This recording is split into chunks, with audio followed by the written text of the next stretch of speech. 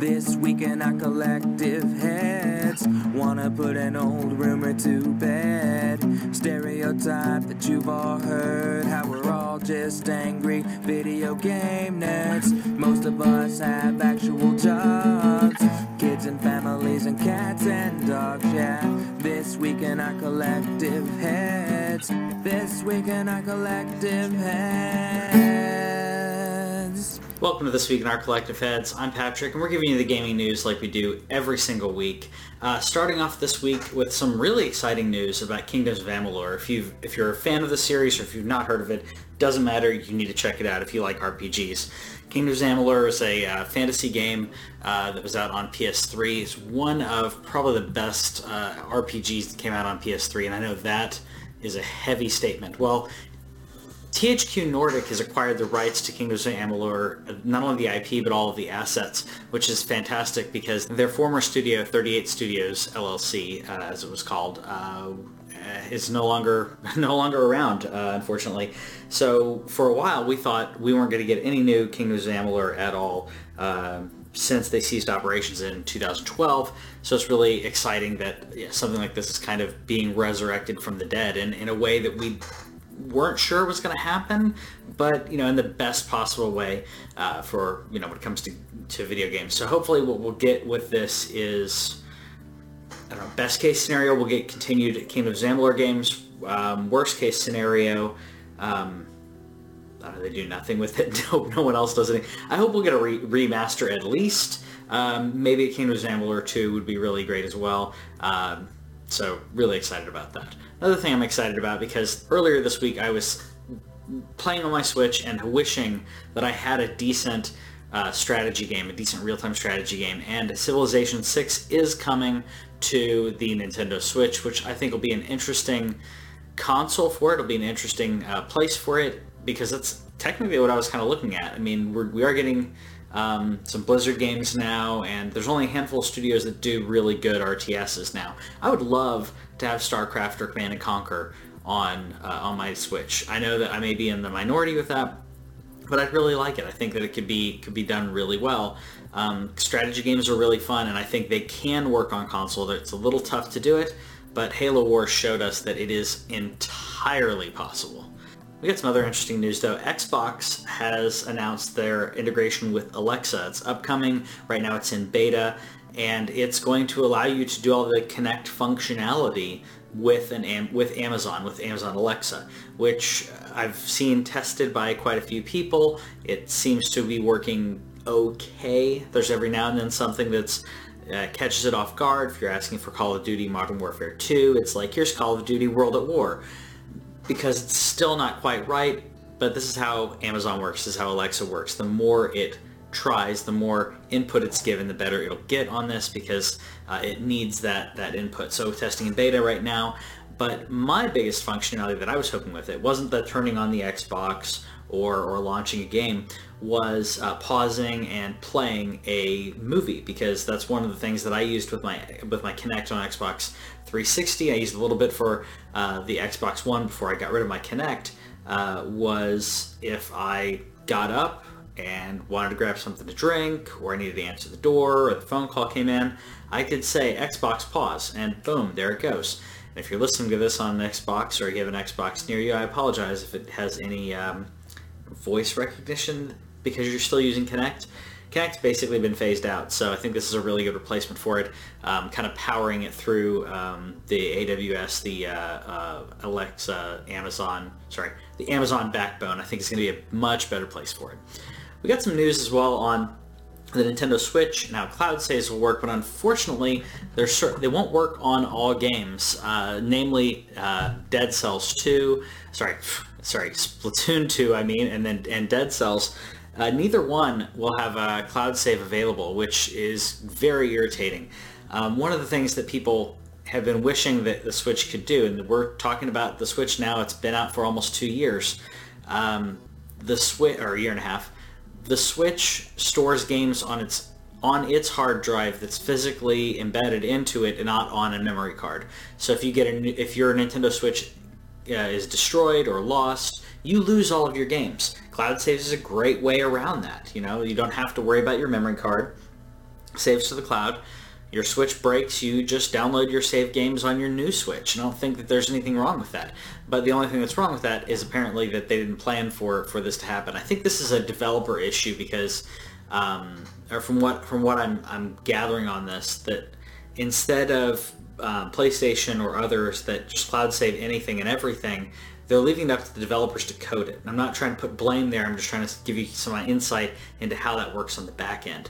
These games should all be able to save through the cloud save function, but if a developer didn't do it or chose not to purposely, then you're SOL. That's my guess. I would love to see some more information on that. If I'm wrong on that, please let me know, because I would love to know exactly why certain games are working, certain games aren't, when they all should be working from a programming perspective. It's a save file, so it has to be the way that the game is coded, the way that the game is compiled. If I'm wrong, come at me. Let me know. We got some stuff on Mega Man 11. We have a Mega Man 11 demo that's out on all systems, which great for that. We just had the Mega Man collection that came out recently, so that's fantastic. But I don't know if there are a lot of people who aren't sure about Mega Man and need to demo it. I mean, if you like that Mega Man, this is going to be amazing. If you don't like Mega Man, I don't know. Maybe I think there's a small section of people that will be critical to this, but I think most people who are going to grab this and demo and are playing it just want to play Mega Man. And there's nothing wrong with that. I'm just saying that, that in my opinion, they're not going to gain new players with this. They're not going to gain new people who wouldn't have bought it already. People who like Mega Man are going to play this. People who don't like Mega Man aren't going to play it. It's like playing, I don't know, a fighting game, which we also have in the news. So there's been some security announcements that are going on in SoCal Regionals for fighting games, which is complete security theater. It is worse than the TSA in regards to not doing anything but acting like you're doing something. They're going to be inspecting joysticks to make sure that nothing's in your joysticks. I guess they were worried that someone would have a knife or something to that effect, and if they got mad, then they would stab someone. Again, first of all, it doesn't stop what's been happening, which are shootings. Second of all, I don't think that someone's going to bring a knife and shiv someone. If they do it, they're going to do it to one person and they're going to be taken out, and it's not downplaying what that would be, but I'm saying this is a very, very, very small subset of what could happen. I think the biggest thing, if you want to have security, you can have metal detectors, but that really doesn't help when it comes to these type of conventions. These things are overcrowded anyways. People are frustrated.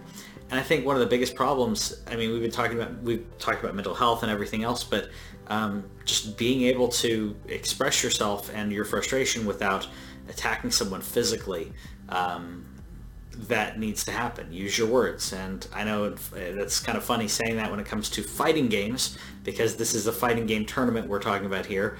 But if you have frustrations, rage quitting, emotions happen. Getting mad happens. If you get upset and you scream or you whatever, but when you get to the point where you're breaking your controller, you're assaulting someone else, then that individual's having issues, and they can't with expressing their anger and not being able to do it in a way that is beneficial for them and others. There's tons of research on that and tons of ways that person or anyone could better use their frustrations, and that's not one of them. Speaking of frustrations, I'm frustrated a little bit about The Witcher, and I'm gonna kind of give myself a little devil's advocate here, because I'm gonna express some opinions, and then I'm gonna express the opposite. So bear with me, because I have mixed opinions on this. Henry Cavill has been cast as Geralt in The Witcher, and this is the Witcher Netflix series that begins filming in November. Henry Cavill is a mediocre actor. He's very wooden. He has a great look. He has a great physical prowess, and he has determination. He is a gamer. There are all these positive things, but at the same time, when it comes to emotion, when it comes to his range, I've not seen anything good out of him. Maybe that's the directors. You know, if you have a decent director, they can get a good performance out of someone. But if you have a really mediocre director and you have a decent actor or actress, like, I don't know, episode 2, watching Natalie Portman fumble through lines with no emotion, yeah, it can happen. So maybe what I've seen of Cavill's work and his ability is based on really bad directing from Zack Snyder and other people. I mean, I've seen, that being said, I've seen, all of his stuff in DC, and I saw Mission Impossible. And he basically played the same guy.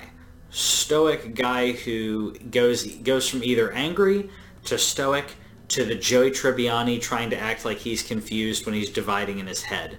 That's the range of Henry Cavill that I've seen. If there's more, I would love to see it. I've been proven wrong with people like Bradley Cooper and many others. And I would love to see him in a better role. I would love to see him being able to express himself more than just brooding, which is not what Superman does. So I would love to see him in a role that better suits his abilities. That being said, Geralt doesn't have, I mean, he's stoic, and so maybe that's what they want. Maybe they looked at his performance in Superman and Mission Impossible and said, that's exactly what we want. We want that physical command. We want that person who's physically dedicated. We want that person who will scowl a lot. And if that's what they want, okay, I hope the rest of the production is great. The other part of this that's interesting that I don't see hardly anyone talking about is Henry Cavill's contract is up for Superman. Henry Cavill's DC contract is up.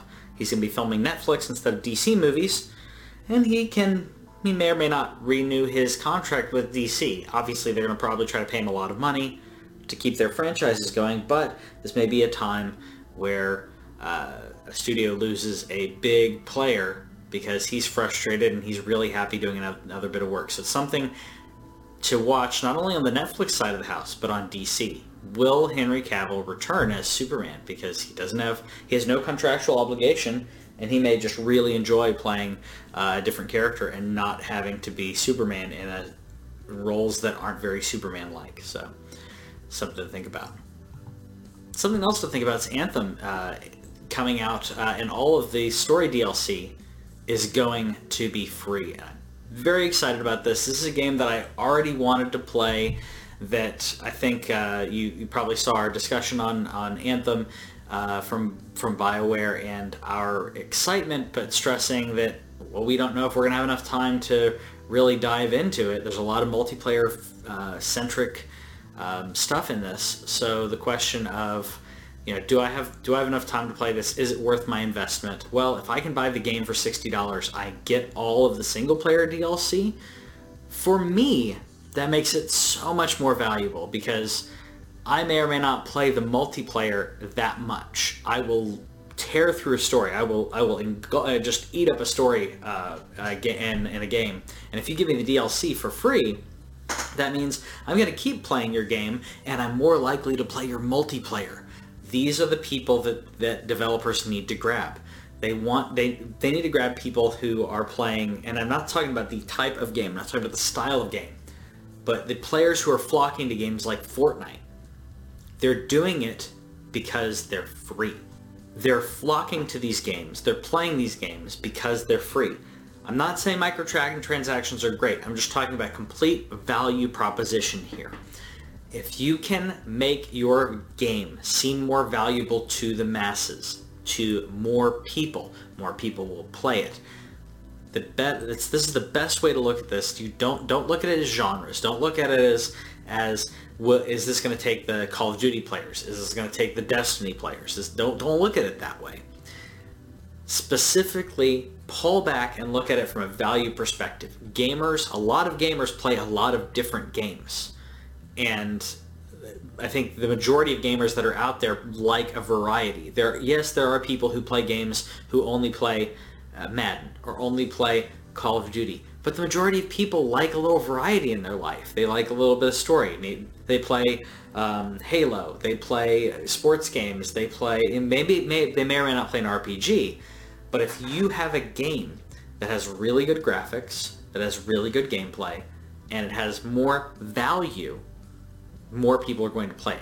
Giving you free story DLC, I mean, that's essentially saying instead of what a normal developer would charge $100 for with all the DLC, the season pass, whatever, let's call it $90, whatever, and then you're going to charge $60 for it. Well, you have essentially 2/3 of the price. You're going to get all of that story, all of that content, and you have access to the multiplayer. If you like the multiplayer, boom, you can buy some multiplayer packs, which I think that's a fantastic way to look at something like this. Multiplayer DLC is not something I would probably buy, but if I'm hooked by this game, then yeah, maybe I'll buy it because my friends are playing it, and my friends are going to play it if it's a good value proposition. So it's something that developers are looking at more. Thankfully, Anthem is doing that as well, so I'm really happy about that.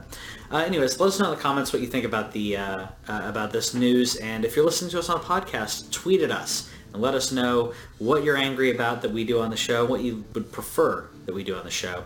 If you haven't already, subscribed on YouTube and Twitch and everywhere else. We'll see you later.